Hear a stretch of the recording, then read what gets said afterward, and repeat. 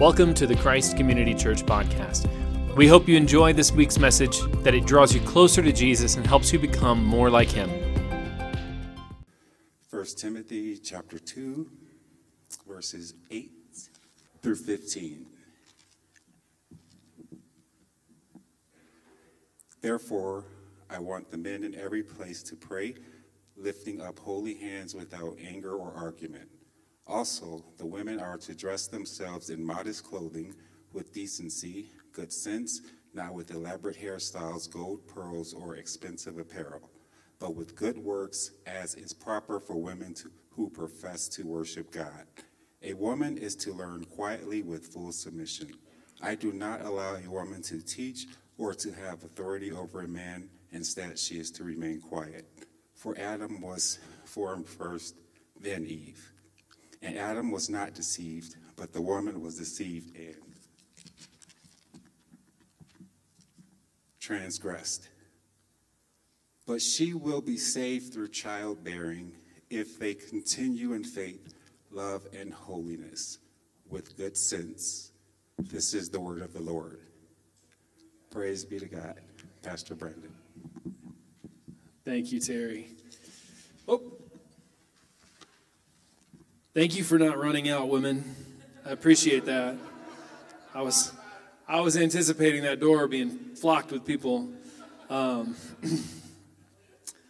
This is yeah, I know. Right? We're getting there. We're getting there. Woo! Thanks for. I know it's heavy, right? Sometimes, man. The Bible is inconvenient. In case you wondered. It's inconvenient, but there's good news coming, I promise. I think it was Mark Twain who said, all generalizations are false, including this one. He's a self-contradictory guy, if ever there was one. And it's true that generalizations in general are usually wrong. But I've heard someone else say, generalizations are always wrong and always helpful. Because as many exceptions as there are to every generalization we make, they also tend to be true on some level in general, hence generalization. We have to make generalizations in order to function in our world. And so we walk through the world understanding that we have to generalize, and yet there will be many exceptions to every generalization. And sometimes you have to approach the Bible the same way. And that's kind of what Paul is addressing here is men and women within the church and how we're supposed to act. Now, we have this problem between men and women. Way back in Genesis, chapter 3, verse 16, right, God is pronouncing a curse upon humanity because of the sins of Adam and Eve. The sin of not trusting God and trying to grasp God's place by being deceived by the serpent and partaking of the fruit of the tree that God had told them not to partake from. So they disobeyed God, distrusted God, and tried to grasp authority and power from God. And so God comes down and pronounces a curse. He pronounces a curse on the serpent that deceived the humans, pronounces a curse on Eve, and pronounces a curse on Adam.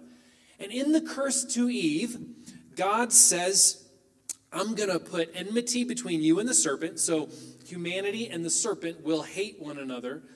But also, I'm going to make your desire to be for your husband, and yet he will rule over you. And some translations say, lord it over you. He will dominate you. And so from the beginning, from that moment forward, we've lived in a male-dominated world. From that moment forward, we lived in a world where men take charge, men take power. And I'm just going to go out on a limb here and say in some corners of the church and in many corners of society throughout history, men have taken this and not taken it as a consequence of the curse of the fall, but taken it as God's will and plan for humanity, that men would rule and dominate women. And so they've made that God's will. And they've read this completely out of context and not taken it as a consequence of sinfulness, a consequence of sinful humanity. It is not God's plan and will for men to rise up and to domineer and dominate women and to put them in their place and to rule the world. In fact, God's plan from the beginning was for men and women to link arms together in full partnership and rule the earth. That's what Genesis 1:27 and 28 say. When God determines to make humanity, God says, let us make humankind in our image, male and female. Let us make him. You see, the Hebrew word Adam simply means humankind. And so, but we take it as a proper name for the first man, Adam. But in fact, it can refer to, and often does refer to, all of humanity. The Bible does have a word for man in Hebrew. It's ish. Men, we are ish. Take that wherever you want to take it, right? In Hebrew, man is ish, woman is isha. Adam is humankind. And so in Genesis 1:27 and 28, when God says, let us make Adam in our image, male and female, let us make Adam, he's talking about his humankind. And so the plan was for man and woman to link up arms, to be partners, for them to complement one another, to fill in the gaps for each other, to make up for one another's shortcomings or make up for one another's differences. Because there are differences between men and women. We are not the same.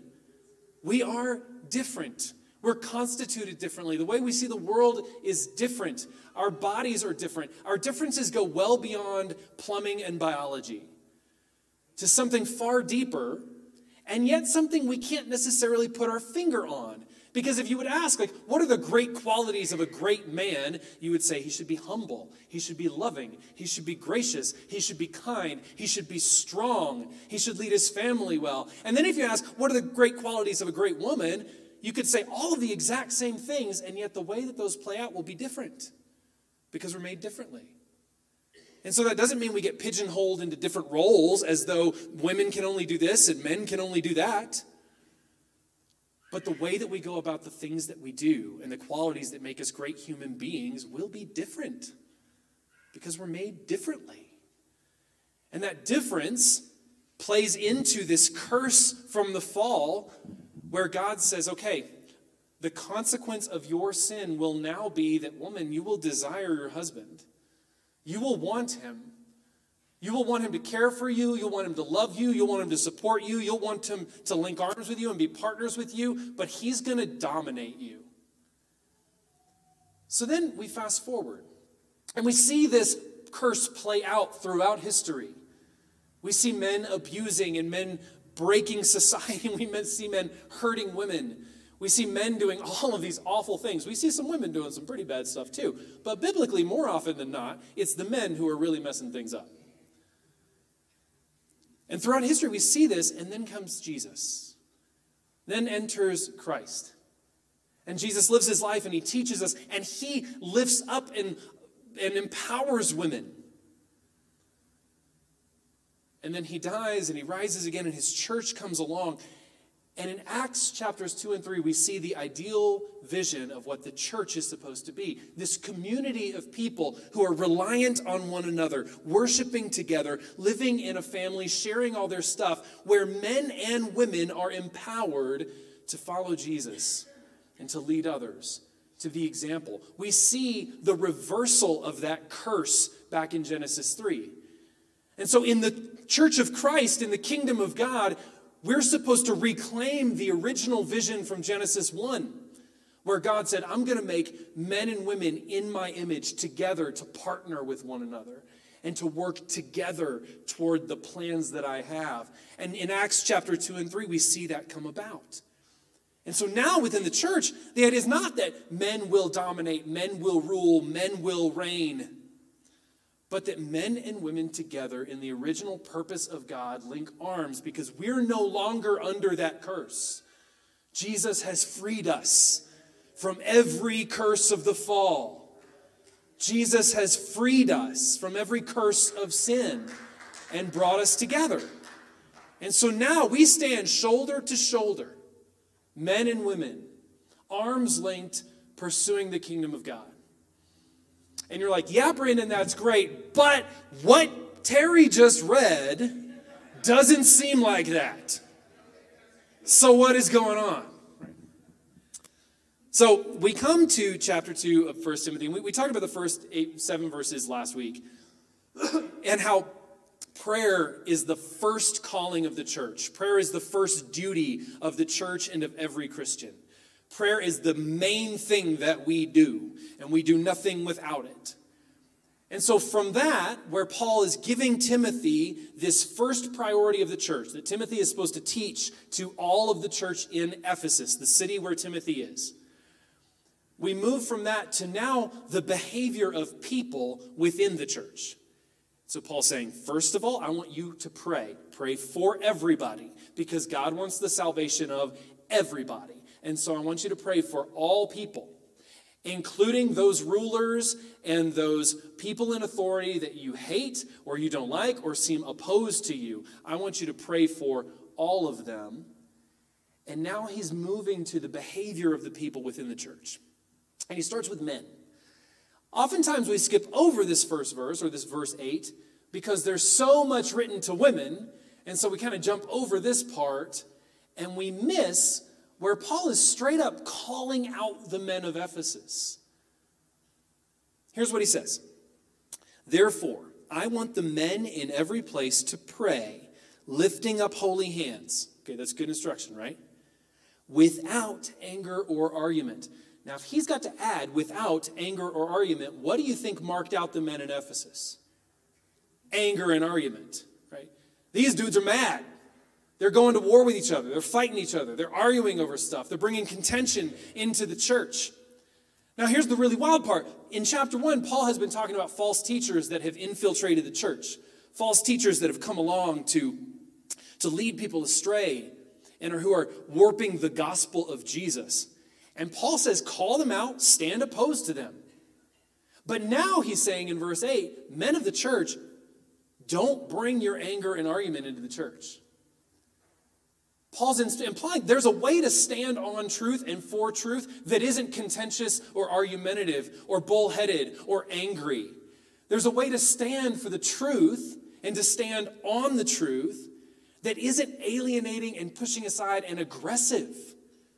There's a way to be truthful and honest and real without being mad. And so Paul's warning, like, men, when you come to pray, I want you to pray all the time with clean hands, without argument or anger. You see, for these men in Ephesus, having clean hands meant laying aside their anger and their contention, taking up humility and approaching one another with a humble attitude. Because to raise clean hands means that I'm holy. It means I'm washed clean. It means my sin's been washed away. Back in this day, if you were a faithful Jew, you never did anything without washing your hands. You never did anything without washing your hands. You had to be clean, and to be clean meant my hands were washed. Sometimes this was ceremonial, but most of the time it was practical. Your hands got dirty all the time. And so you washed your hands. You didn't come to a meal without washing your hands. You didn't interact with another Jewish man or in a council meeting without washing your hands. You didn't go to worship without washing your hands. You certainly didn't go into the temple without having clean hands.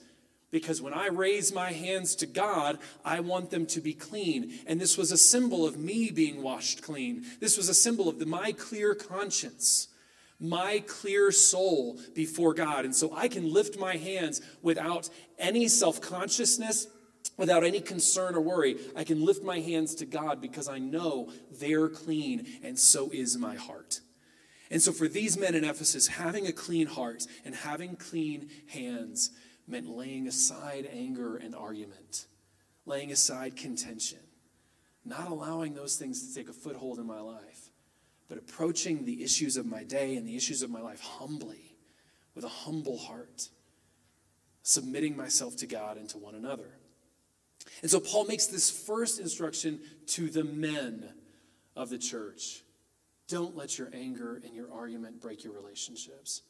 Don't let them dirty your hands before God. Don't let them soil your heart. Lay aside your anger and your argument men. And here's a good generalization, because I know a lot of men that carry a lot of anger in their hearts. I am one of them. I carry a lot of bitterness sometimes. And I carry a lot of anger. And the scenes that play through my mind more often than not are of my own self-righteousness rising up to put people in their place and to let them know just how wrong they are. And that's where my heart defaults to.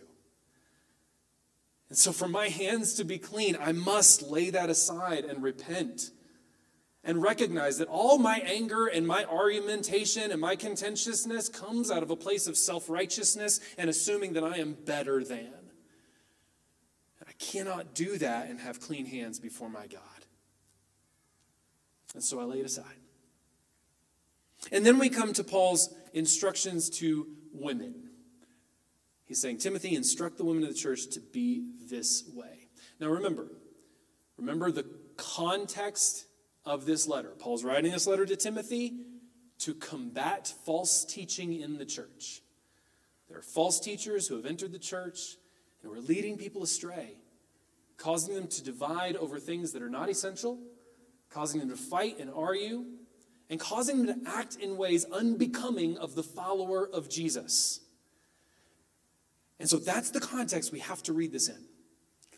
And that's where Paul then begins to instruct the women. Also, the women are to dress themselves in modest clothing with decency and good sense, not with elaborate hairstyles, gold, pearls, or expensive apparel, but with good works, as is proper for women who profess to worship God. So what Paul is saying here is, women, don't try to draw attention to yourself. It's not about you. The same could be said to many men in our day and age, right? But in this time and place, that wasn't so much the case. It was normal for women in Ephesus to plait their hair and to braid it up in elaborate styles. And then if you really wanted to go out and be seen, you would do it up and you'd put ribbons in and gold ribbons and you'd wear all your jewelry and you'd really try to dress to the nines and look your best all the time so that the attention was on you, to draw attention to yourself. And so that's what Paul's warning against. He's warning against self-centeredness. He's warning against trying to make myself the center of attention. That's what this is about. It's not about looking nice. It's not about being respectable. In fact, in society, if you were to walk around dressed this way all the time, people would not think very well of you at all. They would think you were uppity. They would think you thought you were better than everybody else. If you were to dress this way, in general Roman society, it wouldn't have been looked upon well. So when women are then coming into the church dressed in this way, it's bringing ill repute into the church. People are looking at the church and thinking, oh man, those Christians, they're just so uppity. They think so much of themselves. They talk about this Jesus guy, but they're really about them. They're not about him. And so it's bringing a bad look on the church itself to have people within the church who are about drawing attention to themselves. And so Paul's saying, instead, don't make it about you. Dress modestly. Not in a way that provokes other people or tries to draw the attention to yourself. And this was mainly about drawing the attention of other women. It wasn't about trying to draw the attention of men and getting the men to admire them and desire them. This wasn't about sexual desire. This was about envy. And about trying to get other women to be envious of them. Not about men. This wasn't Paul saying, women, you are responsible for the sex drives of the men in your life. This was not Paul saying, women, don't tempt the men. This was saying, don't dress in a way to make the other people envious of you and to start gossip and drama. Just keep the drama down, okay? Be modest so that you can point to Jesus, not to you. And so that's what this first part of it is about. Modesty culture in general, modesty talk gets a bad rap, and I understand why, because women have been beat over the head with you got to dress this way, and you got to act this way, and you got to be demure, and you got to be back in the back, and you can't be seen and up front, and you can't lead, and all of this stuff gets put together in the modesty talk. But really, Paul's just saying, look, conduct yourself with humility in a way that draws attention to Jesus and not to you. The same is true for the men. Lay aside your anger and arguments so that you're drawing attention to Jesus and not your own self-righteousness. Women, dress in a way that draws attention to Jesus and not to you. That's it. Then we come to the really hard part. Okay, now you've been waiting to get here. Now we come. A woman is to learn quietly with full submission. I do not allow a woman to teach or to have authority over a man. Instead, she is to remain quiet. For Adam was formed first, then Eve. And so this is where we are now. Now, in this time and place, there's a lot of research done on this. In this time and place in Ephesus, there was a cultural moment happening, a kind of feminist cultural moment, where you had the rise of what was called the new woman. And so Roman women at the time, both Gentile and Jewish, were becoming more self-expressive. They were becoming more liberated. And some of this was really looked down upon in society in general because it was a male-dominated world, a male-dominated society. So when women start dressing up more regularly and start asserting themselves and running their own businesses and doing the things that traditionally were the realm of men, but doing so in a very female-empowered kind of way, society in general didn't look too highly upon that. But it was happening. It was a feminist movement that was happening right at the time. Now, you couple that with the fact that in the church, women were freer than in any other segment of society in general. I know that's hard to believe given the language that Paul's just used and given the way that we perceive of the history of the church. But when women came into the church, they experienced a level of freedom in worship that they were not allowed in almost any other setting. In the synagogue, women didn't get to read Torah. They sat at the back if they were in the same room as men at all. They were separated from the men, and they weren't in the same way participating in what was happening within the synagogue. In the temple, they had a separate court where they weren't allowed to go into where the men could go. There was the court of the women outside of the court where the men could step into. And so within traditional Judaism, there was a hierarchy. Men are allowed to get closer to God than women. That's what the architecture of the temple said. It wasn't necessarily a cultural thing or something the rabbi might tell you. Some of them would. There was a popular prayer at the time that a Pharisee might pray that said, "Thank God I'm not this, that, or this, or a woman." And so there was this hierarchy of gender within the traditional Jewish system. So when a Jewish woman steps into a Christian church setting and the men and women are gathered together, integrated with one another, and they see women praying in a Christian worship setting, it's weird, and they like it. But culturally then, you couple that freedom that women had within the church that they didn't experience in much of the rest of their world, you couple that with this feminist movement that's happening, the new Roman woman that's happening in Ephesus, and you get some women who are going a little far. These aren't just the I'm living into my freedom as a woman, as a person created in the image of God, honored for who I am. This is the kind of men are terrible feminists.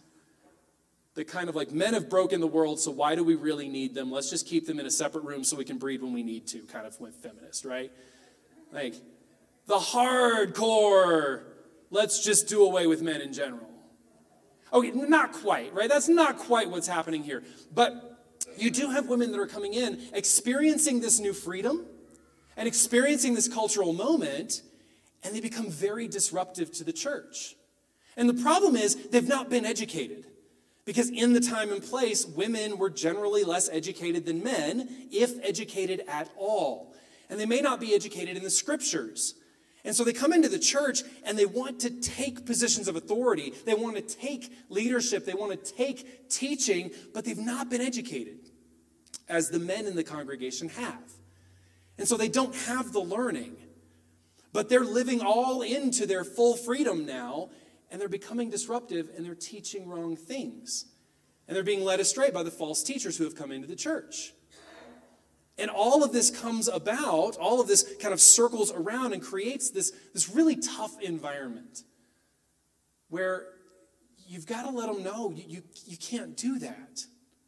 You don't know what you need to know yet to be able to teach. You're grasping too much authority too early. And so when Paul says, I do not allow a woman to have authority over a man, a better translation of that is, I am not allowing the women to have authority over the men.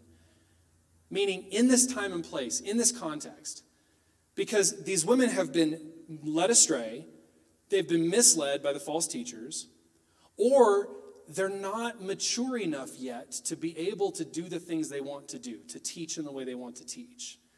And so they need to learn. They need to sit back. Their day will come, but they need to sit back and learn quietly now, because the loudness is disrupting the church and it's leading people astray. They're not trained. They're not taught.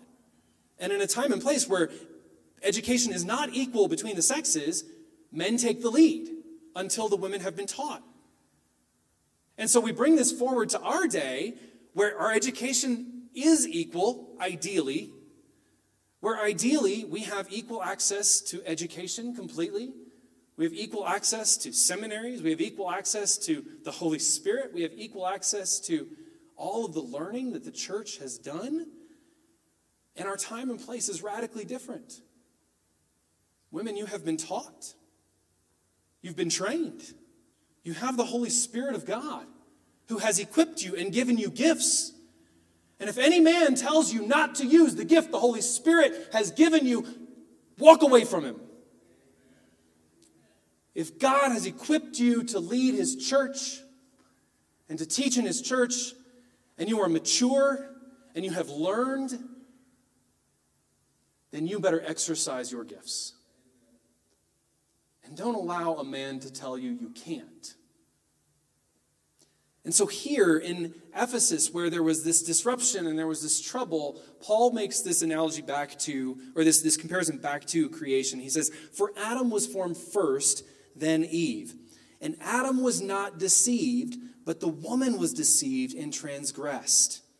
So what he's saying here is, like, in your context, here in Ephesus, the men haven't been deceived in the same way. And so you have to rout out these false teachers and train the women. Get rid of the false teachers who have deceived them and train them up. Teach them. Until then, don't assume you're in a position to teach. Learn, grow. Now, the problem here is the starkness of this language.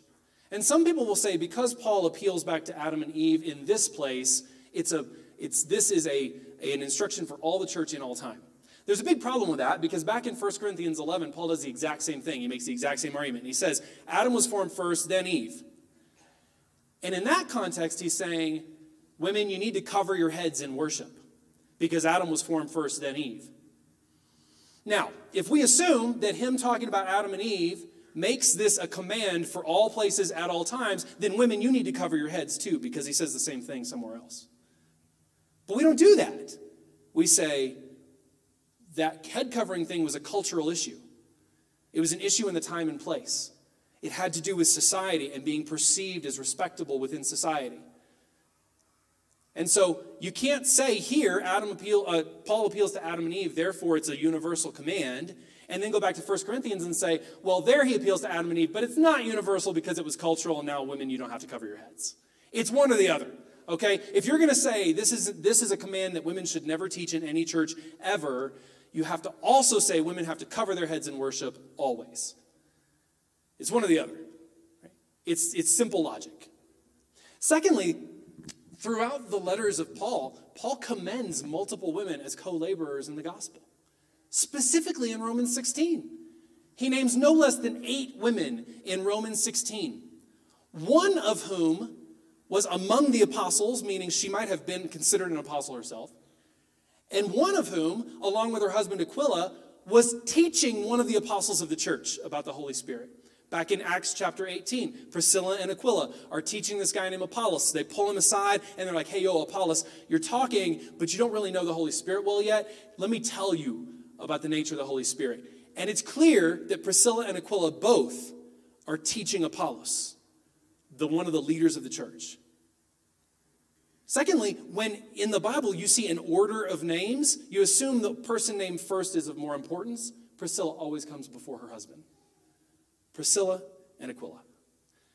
And so we can read this and we can say, you know what? Paul is saying, women, you just can't teach. You got to sit back. You got to learn. You got to be quiet in church. You can't usurp the role of a man and start teaching and leading. But we would have to throw out a whole lot of our New Testament. Or we would have to reinterpret a whole lot of our New Testament in order to get there. Because multiple times Paul raises up women. In the Old Testament, you have no less than 5 prophetesses. 5 women who speak the very words of God on behalf of God. And there is no role in the Old Testament that is more important than the role of prophet. You've got prophets, priests, and kings. Those are the people who rule the nation. The prophets, because they speak the literal words of God to the people and to the king because they rule, and the priests because they stand between the people and God. And no less than 5 times in the Old Testament, you have women who have the honor of being prophetesses of God, speaking the very words of God. And if a woman can be considered worthy to receive the direct words of God and speak them to the people of God, why can she not preach the gospel of Jesus today? One of those prophecies was a woman named Deborah. Deborah served as a judge of Israel. That was the leader of the nation. Back before there were kings of Israel, God raised up judges for certain times and places. The nation would hit some kind of snag, some kind of big issue, and God would raise up a judge to lead the nation through that issue. And one of those people he raises up is Deborah, a prophetess. This woman warrior to lead the nation of Israel through this season. Throughout the Bible, we see this trajectory toward the empowerment and liberation of women to lead within God's people. It's a trajectory through the whole of Scripture. And so here in 1 Timothy, what Paul is saying is, look, everything's coming together to cause a kind of a storm where the women of your church have been deceived and they're not highly educated. They need to learn. They need to grow. And you need to get rid of the false teachers. And then you're ready. And this is a word to all of us. These words to men and women in 1 Timothy are words to every single one of us. Because again, as generalizations are always false in some way, and there are exceptions to every one, there are women in this room who struggle with anger and argumentation. They struggle with being argumentative and contentious. There are men in this room and men within the sound of my voice who like to draw attention to themselves. Make it more about them than about Jesus. There are men in this room who are not educated, who haven't grown into the image of Jesus, who haven't matured in Christ and are not yet ready to teach and to lead.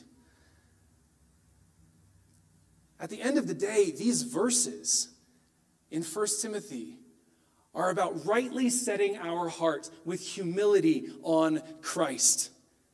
Rightly assessing ourselves and our own sin, knowing what needs to be repented of and cleansed of so we can come before God with clean hands and clean hearts and lay our whole selves before him and in humility admit, Lord, I'm not ready to lead your church yet. I'm not ready to teach your word yet. Lord, I've got a problem with anger. I've got a problem with being argumentative. I've got issues that need to be dealt with before I am in a position to lead your church. That's what these verses are about. They're about rightly assessing ourselves, because that, at the end of the day, is what humility is. Humility is not a breaking down of myself and a tearing down of myself and denying the worth and value that I have as one created in the image of God. Humility is about a true and right assessment of who I am in comparison to the God who made me. Humility is knowing how God has made me, who God has made me, and walking in that and giving all deference to Jesus, pointing to him in everything. And men and women, we can lock arms and we can walk that road together every single step. Shoulder to shoulder, equal in dignity and value and worth, equal in gifting and empowerment by God's Holy Spirit. brothers and sisters, husbands and wives, sisters and brothers, walking the road of the kingdom of God. And so today, the challenge for us is twofold. One, to take a right and true assessment of ourselves in light of who God is, in light of Jesus. As we confess our sin at the beginning of the service or earlier in the service, looking into ourselves and saying, Lord, what are those things that I'm holding on to? Where's my anger? Where's my argumentativeness? I don't even know how to make that a verb or whatever it is. I don't, whatever. You know, like, what is it within me that I need to lay aside so that my hands can be clean? And Lord, how am I falling short of you? How can I learn? Teach me, Lord, so that I can grow and mature, so that I can be qualified to be a teacher of your church. God, how am I disrupting worship? And how is my worship being disrupted? How can I focus in on you? To take this right assessment of ourselves and in humility confess where we fall short so that we can be brought up. And secondly, then to pursue the knowledge of Christ. Pursue the qualification. Pursue the maturity that Jesus has for you. Pursue the Holy Spirit and ask God to make you pure and holy before him and to grow you up, to mature in the truth of Jesus Christ. To mature in the truth of the good news, the gospel of Christ Jesus. In humility, repent, and in humility, ask to be made whole, to be made mature in Jesus Christ. Men and women, we can do this together as we walk this road. Let's pray. God, thank you for calling us your own. Thank you for reversing the curse, that through the cross and the resurrection and the continuing reign of Jesus Christ, you have reversed all of those consequences of our sin. And that even though, Lord, we don't live into our holiness, we don't always live into all of the righteousness that you have said is ours through Jesus Christ, Lord, I pray that as a community, we are drawing nearer and nearer and nearer to that goal, to that end of Christ's likeness, individually and as a body. Thank you for breaking down the walls that stand between us, between sexes, between races, between socioeconomic statuses, Lord, between whatever stands between us culturally. Thank you for tearing them down in Jesus Christ so we can be one people, committed to the kingdom of God. Thank you for calling us your own. And God, I pray today that you would give us clear eyes. Holy Spirit, give us clear insight into the areas of our lives where we are falling short of who Jesus is, so that our hands and our hearts can be made clean before you and we can come to you with a clear conscience. And Holy Spirit, would you continue to open our minds, open our hearts to learn from you, to learn more the character of Christ, to become those people who are learned and mature and prepared to lead your church. In the name of the Father, Son, and Holy Spirit, I pray. Amen. Thanks for tuning into the podcast this week. For more information on Christ Community Church in Southeast Denver, visit christcommunitydenver.org.